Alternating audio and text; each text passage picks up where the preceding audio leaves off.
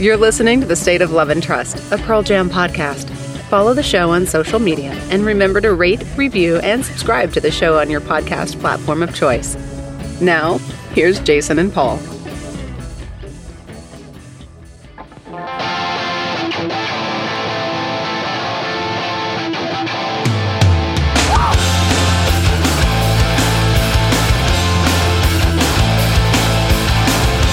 Welcome, everyone, to another episode of The State of Love and Trust. It's a Pearl Jam podcast, and I'm one of your two hosts, Jason Carapesi, and alongside me, as always, is... Paul Guillieri. Paul, I'm still coming down from the high. That is Nicole Alvarez and her stories and just her vibe and energy overall. She is a one-of-a-kind, Jason, and it makes sense that a one-of-a-kind voice with a one-of-a-kind perspective would be featured on a one-of-a-kind station. Wow. I have no notes. 10 out of 10. All right. So as we get into this week's episode, we are at 148. Oh my goodness. We're closing in on a fun little milestone. We got a fun episode for you today. It's going to focus a lot on our friend Mike McCready, as you'll come to realize. And before we get into that, I want to say a big thank you to everyone who listens week in and week out. Anybody who's new, welcome along. You got plenty of stuff to listen to if you're just getting started, and we appreciate you taking the time out of your drive, out of your night, out of your workout, whatever it is, walking the dogs, avoiding responsibility, whatever you got going on. We appreciate you spending that time with us. And big shout out to anybody who is a patron on Patreon. We really appreciate your patronage and your help with many feeding things. The algorithm. Feeding the algorithm being one. You got to rate, you got to review, you got to subscribe. That's always very helpful for new people to find the show. As every week, there's a couple more each week. And the Patreon people, patrons, as they're called, they help us figure out how to create the next iteration of the podcast t-shirt. It's out there now. People have it in their homes. I've seen pictures. I'm nearly sold out of this first batch. So second batch coming pretty soon. So if you want one, slide in those DMs. Today, we are going to continue a song deconstruction series we've been doing. We've talked about favorite intros, best outros, best choruses. I don't think we've done verses yet. That's kind of hard. Might take some time. But this week, we are talking about the top 5 best guitar solos in the catalog. Yep. This was fun. As guitar players ourselves, diving into this part of the catalog is always a lot of fun. And then we're going to discuss our friend Mike McCready and his favorite songs to play as told to a publication in the last, I think it was 5 or 6 weeks. I can't remember. One of our fabulous listeners reminded me of this on Discord recently. Mm-hmm. I said, you know what? Let's bring it on the show. Let's talk about it. So that'll come after our discussion on solos, and then, of course, live cut and lyric of the week. So let's get into it, Paul. Let's talk about guitar solos. And we're on studio. Yeah. Because it'd be really hard to go through every version of the Alive solo or every version of the whatever solo. Right. That could be tough. So we'll stick to the studio. And I know many of you will be like, oh, but like Mansfield 98, blah, blah, blah. I'm sure it was great.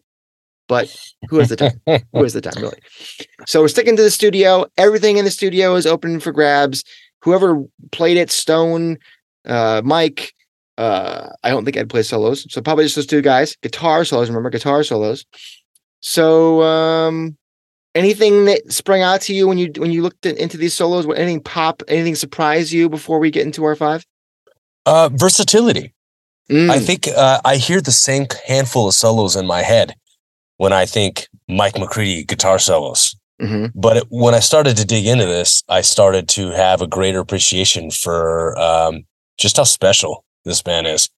There is a lot of secret ingredients to this secret ingredient sauce, and to channel Poe and the Dragon Scroll. You just got to believe in yourself. And Mike does that in spades. And there is a confidence to his guitar playing that allows him to occupy a lot of lanes at once. And it's pretty cool. So I got 2 honorable mentions that I want to throw out there first. The first one is Life Wasted. Good choice. And honestly, this was in my top 5, and I was very reluctant to push it out, but to fade out or not to fade out, Jason, that is the question. You could say Life Wasted solo from the demo version that we all heard leak. Yeah, exactly. Right, exactly. But you're listening to Fade Out, and in your head you're thinking, oh, well, no, don't do that. What do you? What's happening here? And I think that when you're leaving that kind of an impression, that is a true indication of a legendary solo. When as a listener you're thinking the song is literally incomplete because of that. So to be able to hear the demo version in its entirety, it's just fury at its finest. But because of the fade out, I think it's hard to put it in the top 5. Outside of that, the second one for me is Go.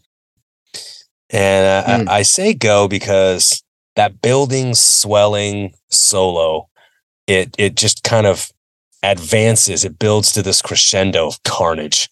And that's a great way to put it. It is a moment in the Pearl Jam. It's virtually unmatched in the entire catalog.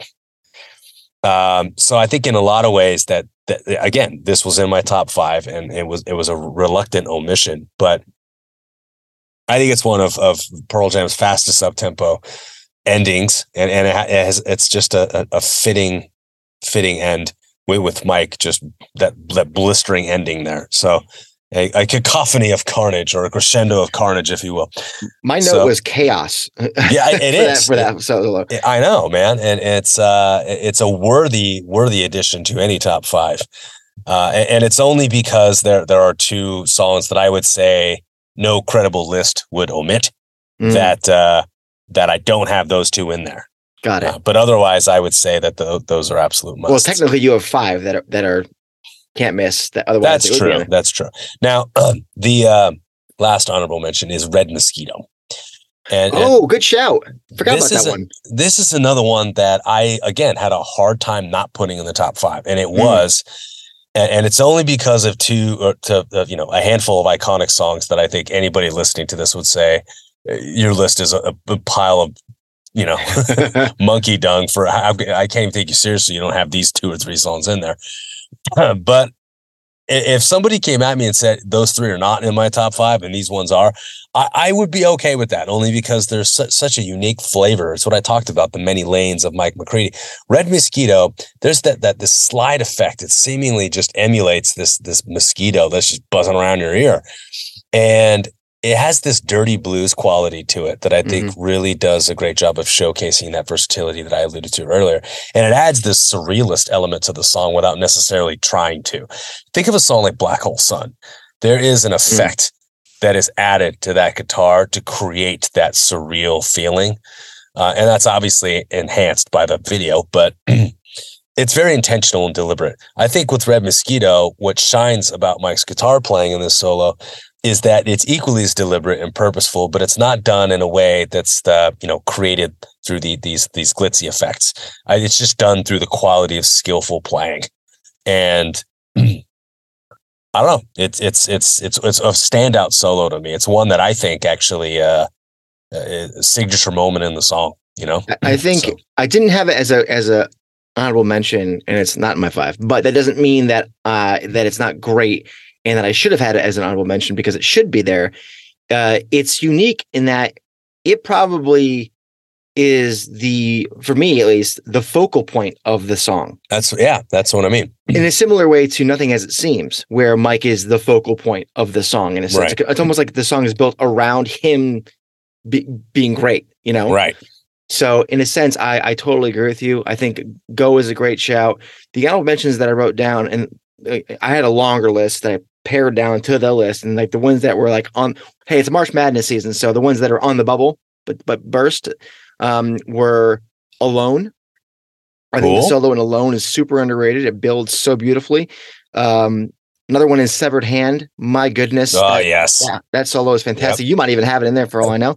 I had that and Immortality as my last honorable mentions. Oh, great. And then the I Am Mine solo. It's very simple. It's very kind of like, I like that call. It's concise, but it's like Hollywood couldn't write better notes. Like it all makes sense where it's going to go and how it ends up. So Right. I thought that was a nice touch there. And plenty others that I'm not going to bother with, but you mentioned a few of them anyways. So let's get into the list, the top 5 solos, in our opinion, guitar solos. So go ahead, lead us off. Oh, boy.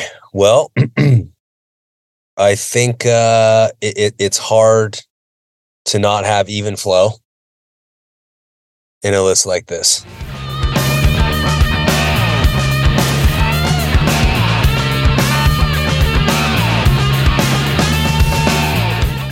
It's one of those songs that for many people it was an introduction to Mike McCready.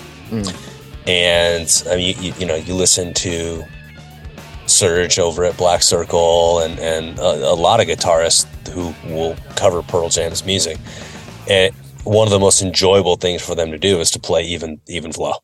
And I think that when we go and we see them play Even Flow live, and I know the live component is not supposed to be a qualifier here, but it's one of the few songs in the catalog where the solo on the album is still just as important to the song and just as much a highlight and be there for this moment as it is when you hear it live. And I know a lot of fans will sometimes go grab a beer or whatever, or hit the head when they start playing Even Flow, just because, I mean, like you and I, we went and saw 2 shows. They played it both nights.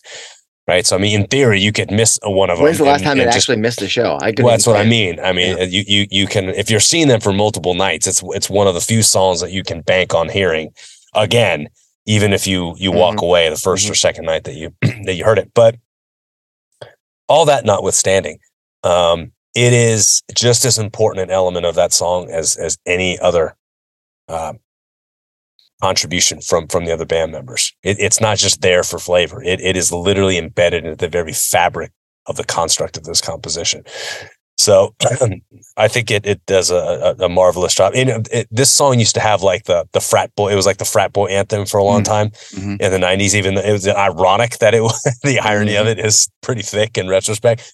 But this solo, I think, had a lot to do with why. So I think it's hard to not see a top 5. Listen, I mean, the Even Flow solo, I actually I didn't forget, but I sort of forgot what it was going through this, because I haven't listened to the studio cut in a long time. I've listened to probably 100 live cuts since the last time I listened to the studio. Listen, it's the grooviest solo for me in the catalog. It's bluesy. There's some shred going on. It's soaked in reverb, whammy bar. It's got a lot going on. A lot of the tricks in the bag are out. I think because I've heard the live version so many times, and because it gets so extended, and he takes all those bags of tricks and he does them multiple times, that when I listen back to the studio, it's great. Lost its luster. It's almost too concise now for me. Yeah, I hear you. So for me, it wasn't in my top 5, even though from a historic perspective, if you take everything into account, it's probably 2. It's way up there. So for me, because we're keeping it, supposed to keep a distinction of studio, but it's so hard to not keep that in the back of your mind. I barely excluded it. It was on the edge, and it didn't make mine, but I like that you included it, because I'm sure somebody would punch us virtually if we didn't. My 5th choice is Quick Escape. Nice.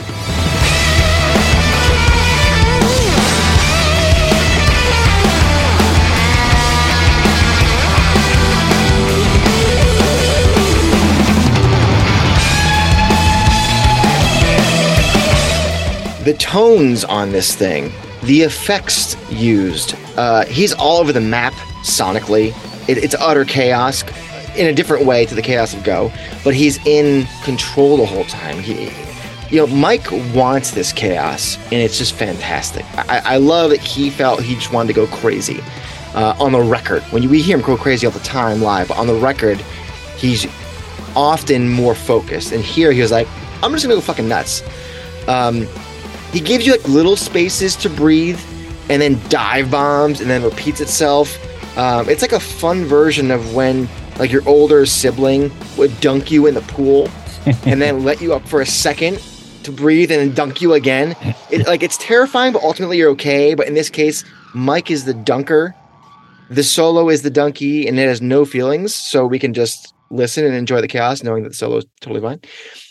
But like that weird analogy aside, I just think this solo is Mike McCready's brain just saying, okay, solo time on, and then just goes. And it's like everything he's learned and known to this point is just blah, solo vomited out. And it's just fantastic. Right. That's my number 4 as well. Oh, there you go. And you obviously very eloquently summed up a lot of the reasons why. I'll keep my reasoning more concise. I will err on the, brevity is the better part of valor in this case. So there are 3 big signature moments to me on that album: the end of Retrograde, the end of Dance of Clairvoyance, and Mike's solo in Quick Escape.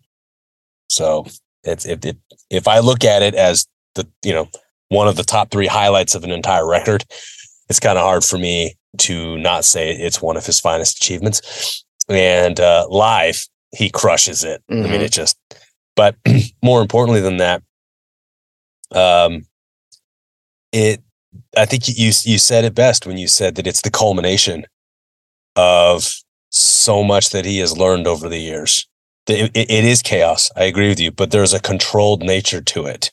It's not this frenetic, wild, writhing around on the floor like Michael J. Fox. There is Back to the Future reference, everybody. Back to the Future reference. Exactly. There is a controlled nature to it, and I think that is a testament to the true mastery of what's happening here. And it would. I'm sure that there are people who understand the art of guitar playing. Most people probably understand the art of guitar playing better than I do, and I would imagine that they would look at a solo like this and see the patterns and the plays on scales that really, really make it special. So yeah, 100%. Well, my number 4 choice, Why Go? Wow.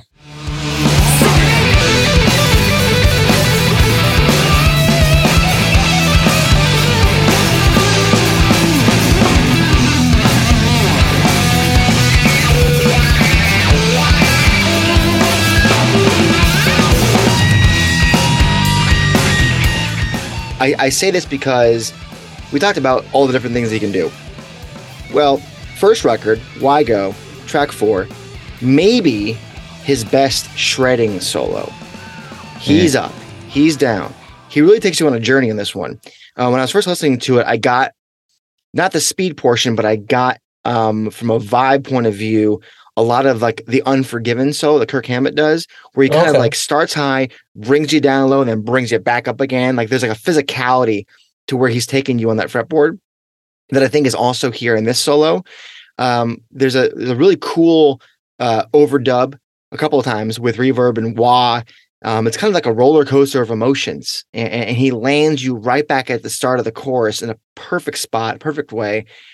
And I think there's a few more fluid solos in this one. It's chaotic too, but it's also like it's more like being on the roller coaster and knowing you can't fall off because you're attached to it, but you still get the feelings of being like up and down and up and down and up and sideways and back and forth.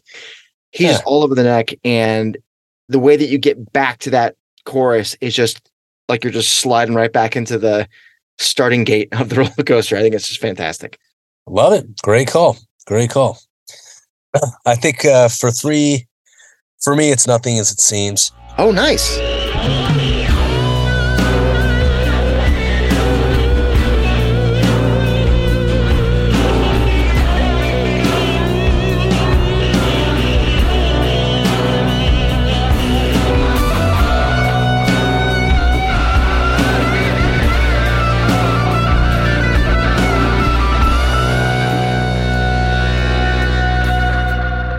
It's a Jeff song that essentially became a showcase for Mike McCready's solo guitar work. Yeah. And you don't really necessarily see that happen a lot with Jeff's work, but it's atmospheric in its brooding. And the guitar work, to me, really does a fine job of tethering us despite the aura of detachment that permeates those lyrics. And I think that is a special quality. for you to have a song that is really supposed to leave you disconnected in a lot of ways. But the way that Mike, it's almost like he reaches out through the speakers with this solo and hooks you, and he keeps you from falling. You know what I mean? It's almost like a trust fall in reverse. It's so funny. So put it on a t-shirt. Trust fall in reverse. State of love and trust. A trust fall in reverse. Or nothing as it seems in this case. So yeah, I don't know. I think that for me, that one's number 3 right now. I like that choice. And I've always loved that song because of Mike, like I said earlier. Yeah. Well, number 3 for me, I'm going back to Gigaton. Wow. Oh yeah. Super Blood Wolf Love it. Moon. Love it.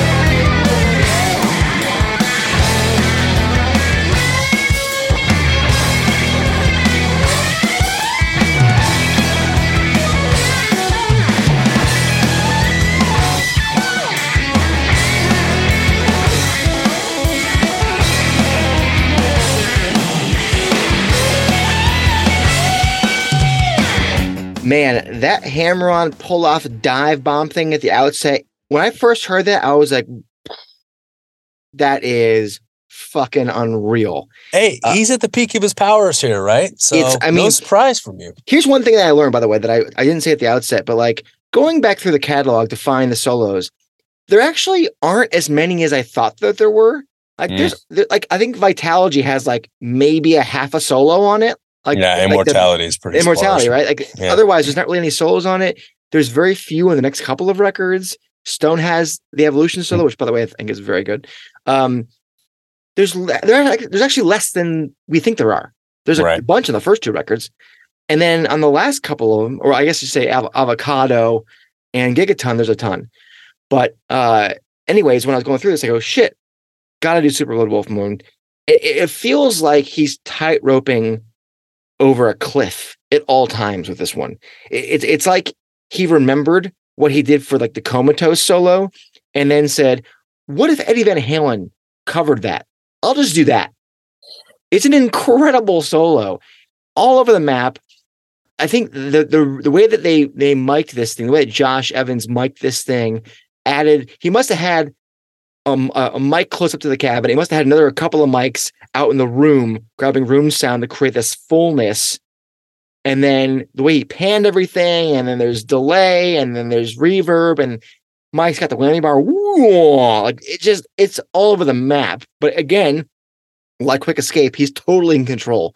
And I just effing love that solo. Solid call. All right, we're at number 2 now, Paul. This is where we might have the same ones. I don't know.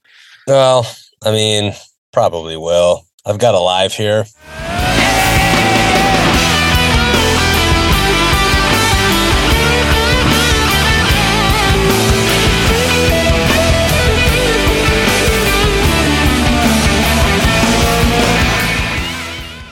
It's not the song I want to have here because it's too predictable, but I want to say Guitar World had a list. The magazine really? Had the Guitar World magazine readers submitted a list of top guitar solos of all time, as voted on by their readers. And there are 2 Mike McCready solos that are on this top 100 list, and Alive is one of them. And I understand why. Yeah, it's an epic, classic rock, amazing rip-roaring solo that is as iconic a moment in the song as Eddie's lyrics are, and as the crowd's reimagining of the chorus has become live. And it's hard to imagine, no pun intended, being at a Pearl Jam show and watching as the lights come on and being okay with that. Like, yeah. It's we've gone away from, this is a rock show, Josh, to, they turn off the lights to let's turn them on because we're all still alive. That's funny. And right? I mean, we've come full circle. And like, when is that happening? It's happening during a Mike McCready solo. And you feel alive, man. I don't know. It's one of those solos that literally defines what it means to be alive. Yeah. I'd comment more, but I'll just have to wait about 2 minutes before I do. Number two for me. Number two for me is Yellow Ledbetter. Maybe try.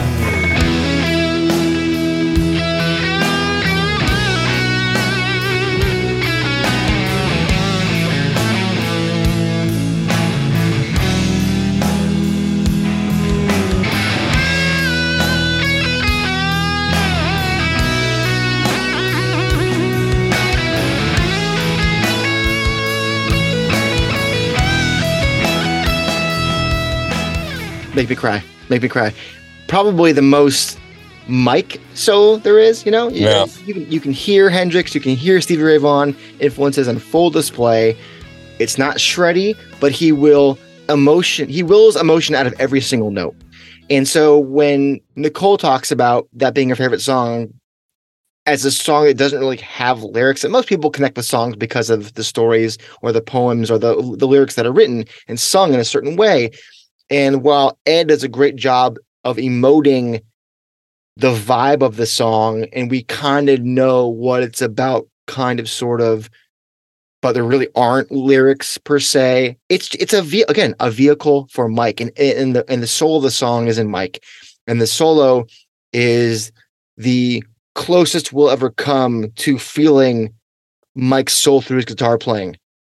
Yeah. I think, and so for me. And I imagine you're coming here next. It's the Mike McCready solo, barring the one where you talked about, I'm about to talk about. But yeah. Yeah.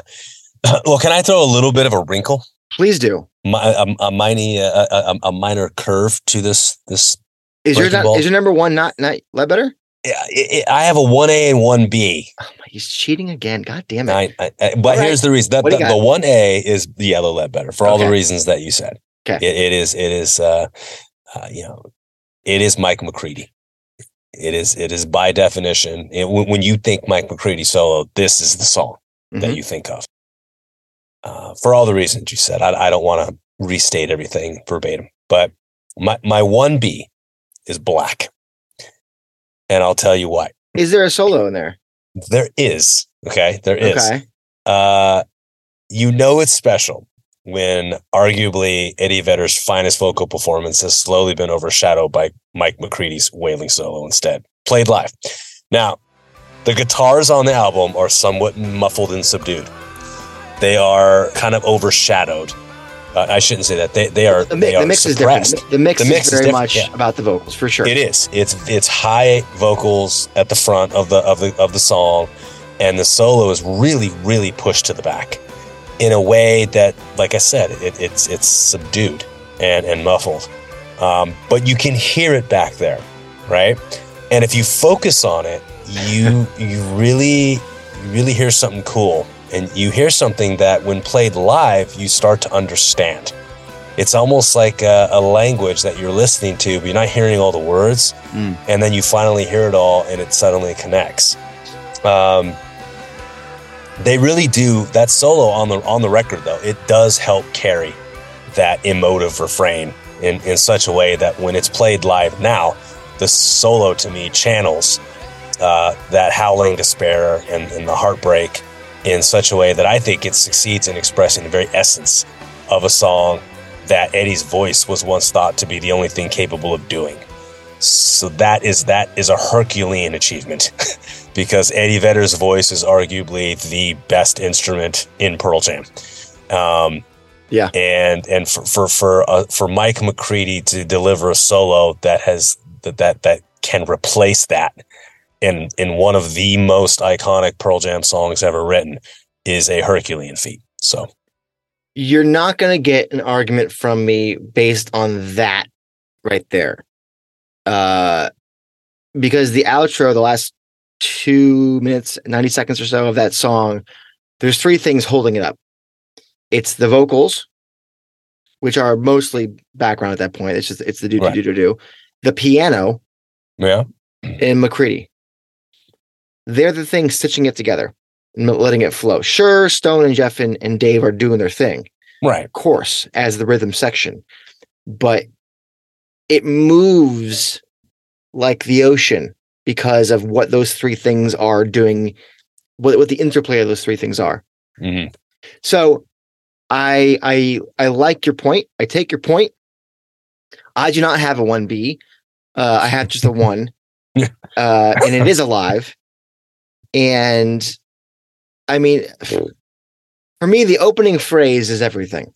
It's etched on my brain. Yeah. I'm like, I shouldn't do that. I shouldn't even try. In fact, every lick in this solo is so thoughtful that I almost hate that he improvises live. It's one of the most near perfect solos ever. The simple bends after the vocal break. I mean, in the whole ending, of course. What was that video game? Rock Band or something like that? Yeah. Like, there's a reason this song was the Pearl Jam inclusion, right? Oh, yeah. Of course. Guitar Hero, I think is the other one. Oh, thank you. Guitar Yeah. The bending pattern just whips you from bar to bar, and then the slide down the neck. It's almost like he's, again, willing the rest of the band to keep up with him. And just when you think he could be done and it'd be great, he keeps going. And then the ending, right up the fretboard, the bends until he can't bend no more. It's so well written. It's so well executed. There's flow. There's some fast moments. There's some slower moments. It helps that the four chord progression is such a way that it's always resolving. And so it helps the guitar solo whip back around again, even if he's like mid phrase. It's almost like you'd rather him be mid phrase while the band goes back to the start, of the bar. Yeah. And it just works so perfectly together. So maybe there's an assist here from the band for giving him the platform to write this most iconic guitar solo. And I remember we did an episode with Luis and Sergio from Black Circle on our favorite live moments of the official bootleg era. So 2020, I think it was 20 at the time. So 3 years ago. And I think I may have pulled an Alive solo from 03 or something like that. And Luis goes, yeah, that's a great solo, but honestly, or maybe it was Sergio, nothing will ever compare to the studio version because of how well it was written. Right. And I'm like, yeah, that's why it's number 1 for me. You're not going to get an argument from me. It wasn't my 1, but it was right there. Yeah. I'm curious what y'all think.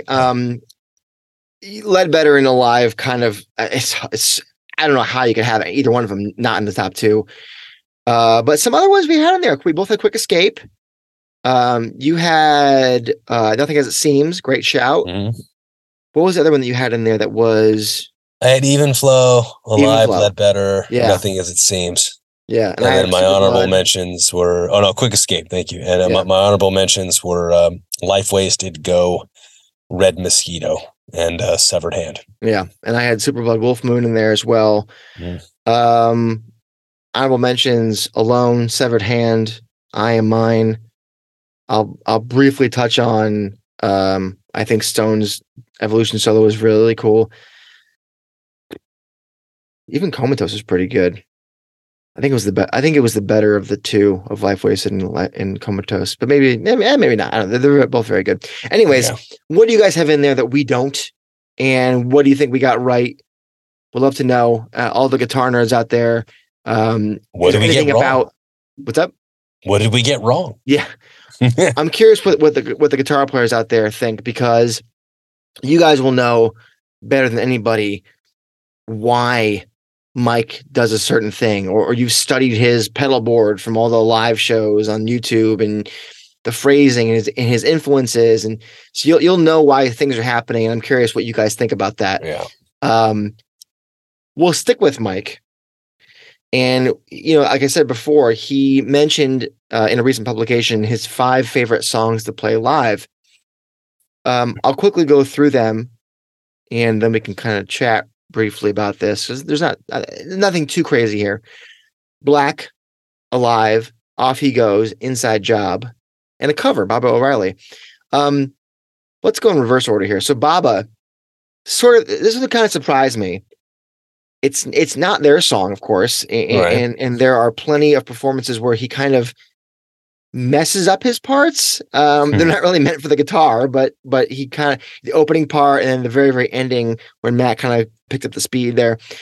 So it's got to be about, I guess, the party of it, right? It's got to be the togetherness of everybody enjoying the moment. So. Yeah. Yeah. Get everybody out there on stage and do the thing. That and Rockin' in the Free World, you know? Yeah. I had that there as well. Like, it's got to be just that, like, maybe he's just kind of, I don't know what Baba has over Rockin' in the Free World for him, but it's got to be that Life of the Party thing. I think it's that, and it's just that song when it came out was that moment at a live rock show that was, that's true. You know, it was like, you know, the rock equivalent of, this is probably sacrilege, but I was going to say it felt akin to the rock equivalent of what you got with, you know, Queen at the Live Aid, you know, where it's just this moment in a rock show that everybody is just, you know, in unison connected. So, yeah. Okay. All right. Inside Job. So it's his song, man. Right? It's his song. I mean, it's probably his greatest songwriting triumph. And I imagine that to hear Ed sing his words must feel amazing to see that happen. I think at this point too, and maybe even still, this is probably his favorite, most complete contribution. It is. Yeah. So when they pull it out of the woodwork, he must feel pretty damn good, is my guess. Yeah. You know? Off he goes. So this one intrigues me because indeed, he's not doing a whole lot on this song. All three guitars kind of dance around the same chord progression. You know, there's some nice country-ish, bluesy lead lines kind of in between the verses. I'm sure they're different for each performance, so that maybe that's an opportunity for him to flex a muscle in a different way. I don't know. I don't know why he likes this song. Would you have any ideas? I do not. All I can, it's longer, so I think it's a song that by nature, there's going to be a slower one in there that he enjoys. You know what I mean? I think anytime you're a guitar player, there's going to be something heavy that you love, and there's just going to be a chord progression on the slower side, something on the down tempo side that you just love to play. Maybe it's the whole. Go ahead. It's that, you know, it's that down tempo side of what Mike loves most, and so I think this happens to be the song in the catalog that fits the bill. I wonder if it's kind of like that old adage of like, and I've said before, the when I was learning how to draw in art class, that the guy was like, draw the space, not the shape. So it's kind of like the, you know, the notes you don't play kind of thing. Like I'm not going to fill in all the spaces, and I enjoy like that part of it. Maybe that's what it is. I don't know. Yeah. Alive. So, I mean, yeah, it's obviously every Pearl Jam's Baba O'Reilly. So, I mean, that seems pretty obvious. Every lick he's ever learned, he weaves into this one. So why not? I can't imagine why you wouldn't love playing this. And then Black. It's a beautiful accompaniment to Ed, as you spoke about earlier. Maybe it has to do with the emphasis shifting to him. It's the spotlight moment. Most of his other solos are just all part of the band. This is that one solo that, gosh, man, in a lot of ways, it's just him on a stage, and there's nobody else around.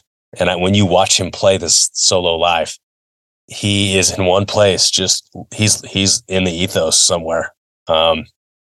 See, he's not with it. He's somewhere else when he plays this. And you know what, too? About that solo, it's like he's still within the song, right? Oh, yeah. They just extended what they were doing anyways. Whereas you talk about a spotlight, I mean, they literally almost stopped playing the song for Even Flow, and like they're so muted in what they're doing, what Stone and Jeff are doing. It's just that's the platform. That's like Tommy Lee going out in the upside down drum circle. Like they've carved that out for him. Black isn't carved out. They just keep playing because he keeps playing. Yeah. he made the spotlight happen, as opposed to Even Flow, the band gave him the spotlight kind of thing. Correct. Yeah. Yeah. Well, what lead guitar player wouldn't like a spotlight? I guess. Yeah, there you go. I mean, not much to that. These are our assumptions, of course. We haven't spoken to Mike, but Mike, if you're listening, feel free to come on and tell us why we're wrong. All right, that'd be cool. All right, guys. Let's move on now then to our lyric of the week.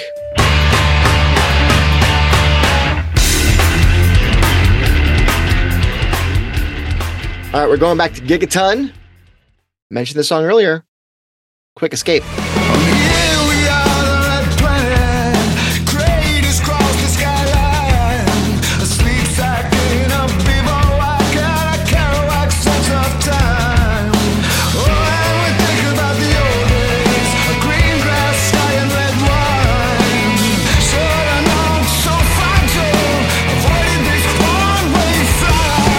All right, Paul, the last verse of Quick Escape.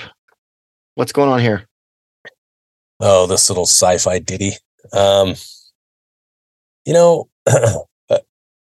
think I gave this song a 5 out of 5 when I thought it was just this absolutely stellar rock achievement. I don't think I'm quite as sweet on it as I was back then. I haven't soured on it, don't get me wrong. But when I listen to the song now, it's the music that really keeps me connected to it. I think that this whole Mars approach, the green grass, the sky, the red wine, all these things being so fragile, and what we need to do to avoid putting ourselves in a position where this is reality. And I think I talked about this when we reviewed this song back, I don't know, it might have been 3 years ago. Yeah, exactly. There was that Warrant song, April 2021. Oh, yeah. I think you mentioned it then, too. I did mention it then. You listen to the lyrics, and it's just this haunting, like, post-apocalyptic world. And it's basically just of much simpler, less poetic approach to this exact same subject matter. In a lot of ways, Quick Escape is a far superior version of what that song was meant to be, or what that song was, because it was a fully realized composition, obviously. So it's just a reminder of,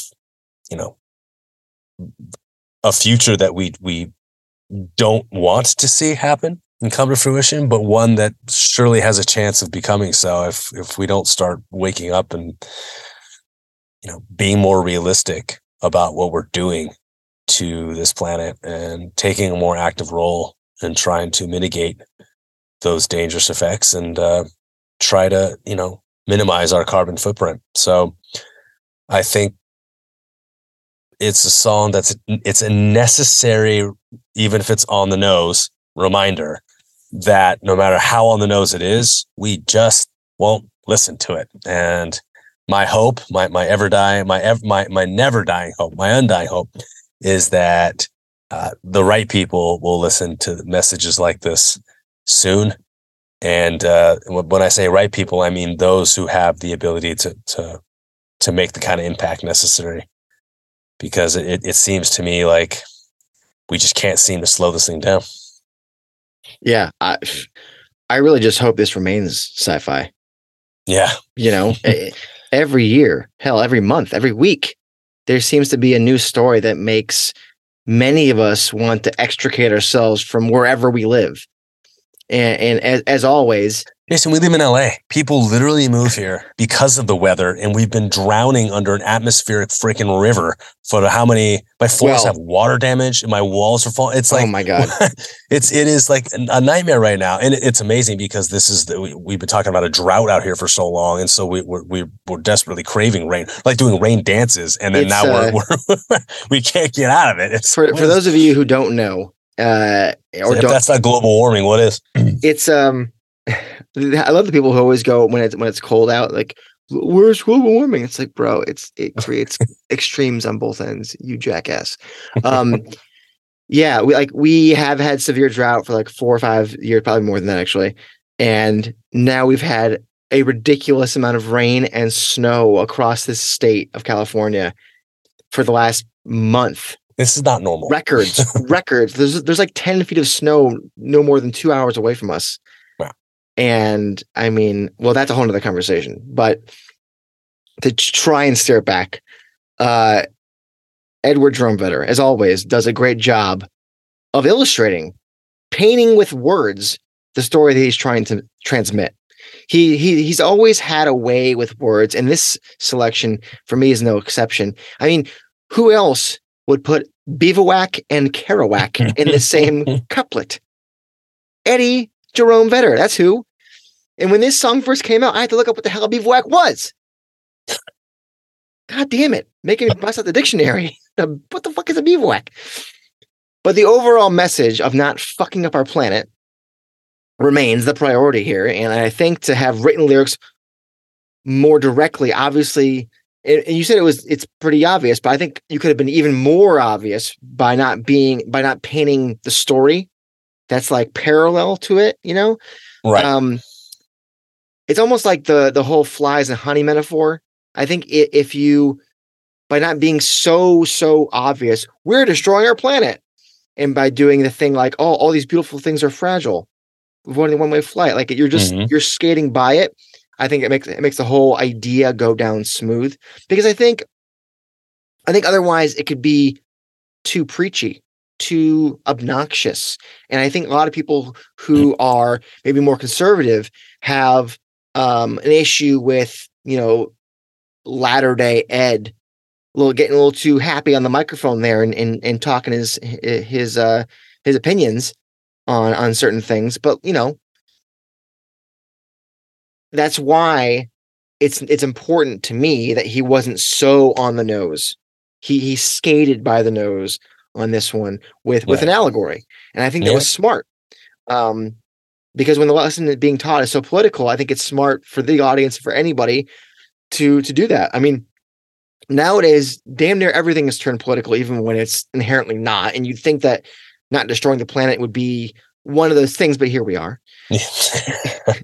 Too many folks hack off their noses to spite their face. But again, another discussion for another time. It's almost like this song is just one of a few movements in an orchestral sense within the record about saving what we have while we have it.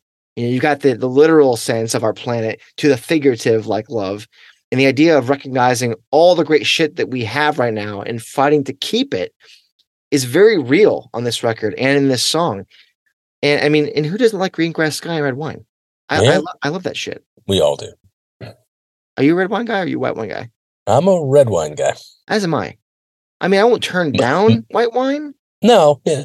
I mean, you know, give me a nice bottle of Malbec and I'm in heaven. Ah, that's a lovely varietal. Is that what it's called? Yeah, varietal.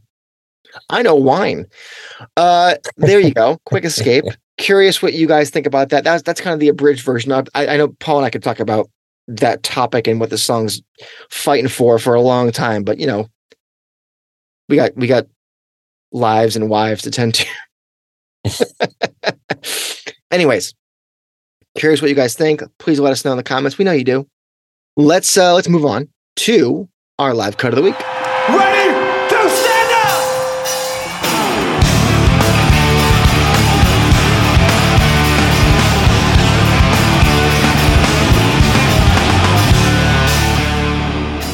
Well, it's from last year. It's from 2022. It's got to be. Or it could be 2021 if we wanted to go that route. Paul, what are we doing for Quick Escape? We're going to London, my friend. July 8th, 2022.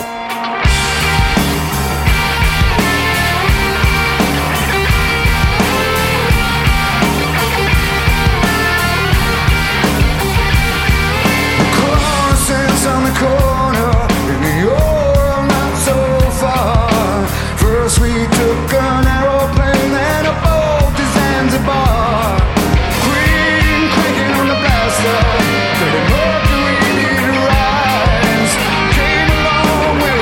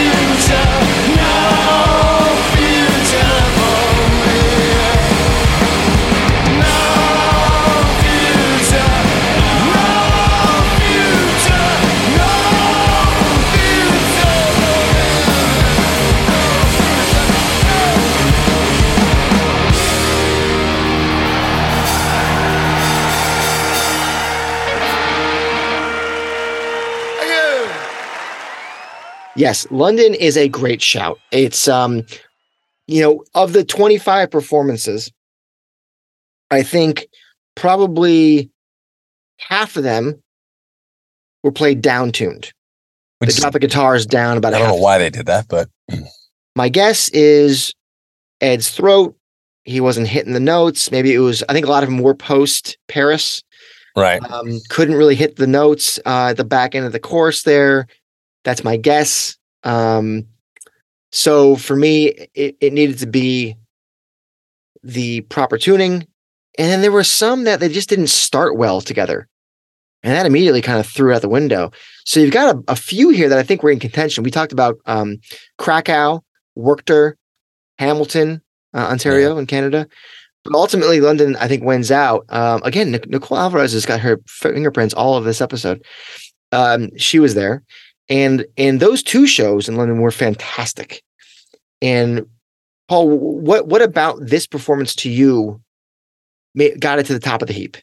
Well, maybe I was influenced by our discussion about Mike's solos because he has a rip-roaring one here. I just think it's the best combination of his solo, Ed's energy. He does this amazing countdown leading into these solos, and I don't think he does it in every single performance, but it's a nice addition. He's got a lot of spunk in this version.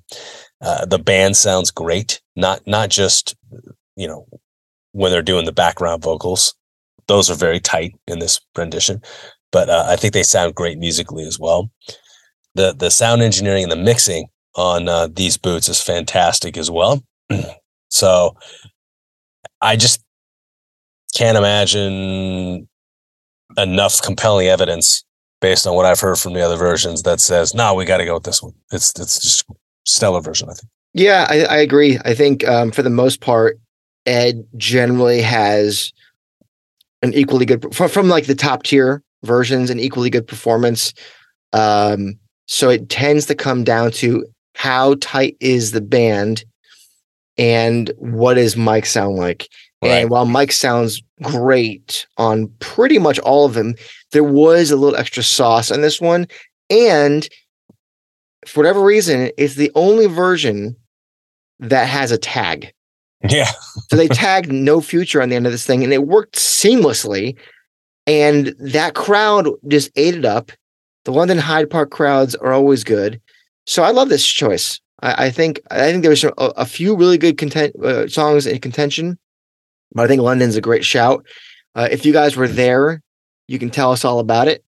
And if you weren't there but agree with us, also tell us about it. And if you disagree, also tell us about it. Yeah. You don't always get them right. We're human. Bleep blorp. All right, guys, that's it. That's the episode 148 in the books. We hope you enjoy this very guitar-centric episode. And I know that coming up, we've got one big chat coming down the pike in a couple of weeks. And we got a mailbag coming up. We've got an interview coming up actually in the coming weeks with a Pearl Jam fan who's put together a fantastic book all around the community. I cannot wait to talk to them about which we consistently praise, yes, and espouse on a weekly basis on the show. So yeah, looking forward to that. But in the meantime, enjoy this episode, enjoy your Tuesday and the week beyond, and we'll see you next week. And until we do, you've been listening to State of Love and Trust.